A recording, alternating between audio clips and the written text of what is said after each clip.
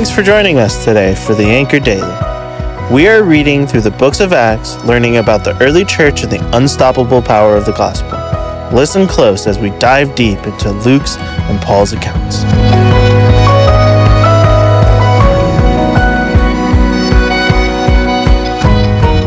Hello, Bethel family. Today we are in Acts 12, 1 through 11, and are picking up right where Melody left off yesterday, with Barnabas and Saul being commissioned to return to Jerusalem with the offering that had been collected. This is Melissa Flores, and I'm looking forward to being in God's Word with you today.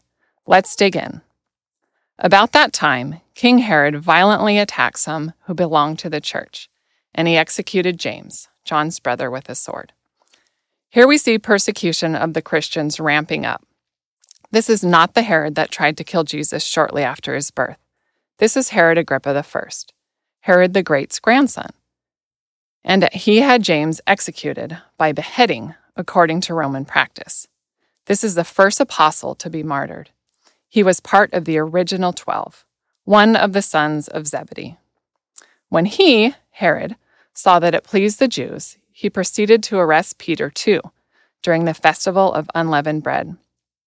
After the arrest, he put him in prison and assigned 4 squads of 4 soldiers each to guard him, intending to bring him out to the people after the Passover.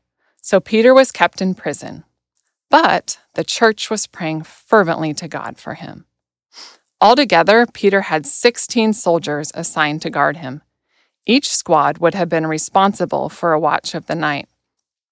As R.C. Sproul writes, this was a high security imprisonment, a part of the narrative we don't want to miss. What stands out to me here is that while Peter was kept in prison, the church was fervently praying to God for him. This is a group that just saw James martyred. I would think they may have thought Peter's imprisonment would have a similar outcome. I can imagine they were concerned, yet they knew the power of prayer and persisted in it, trusting God with the outcome. When Herod was about to bring him out for trial, that very night, Peter, bound with 2 chains, was sleeping between 2 soldiers, while the sentries in front of the door guarded the prison. What I love about this verse is that Peter is sleeping soundly. If it was me the night before I may get beheaded, I'm not so sure I would be able to sleep, and soundly at that. I would probably be stressed out and totally unable to sleep. This verse speaks volumes to me about trusting the Lord in whatever circumstance I find myself, not trying to control it myself, but having complete faith in Him and surrendering to His will. Verse 7, suddenly an angel of the Lord appeared, and a light shone in the cell.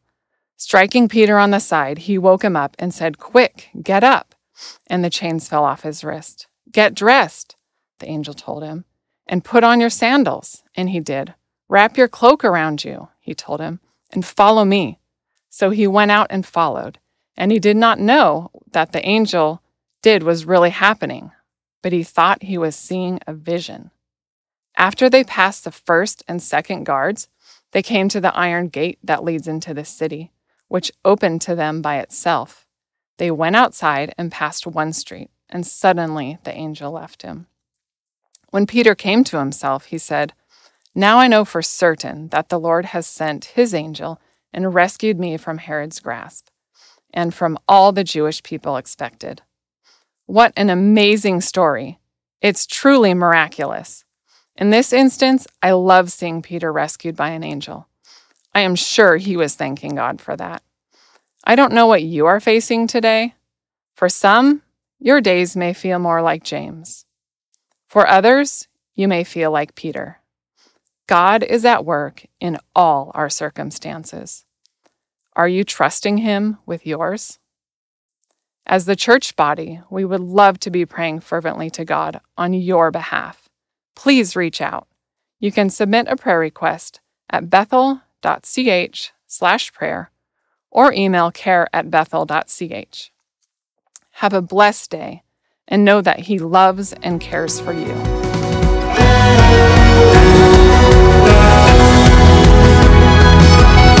Thanks for joining us today. Listen in tomorrow as we encourage each other through God's Word.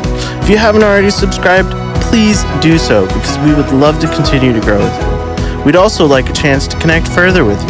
If you go to bethel.ch, you can find all sorts of ways to serve, worship, and learn together.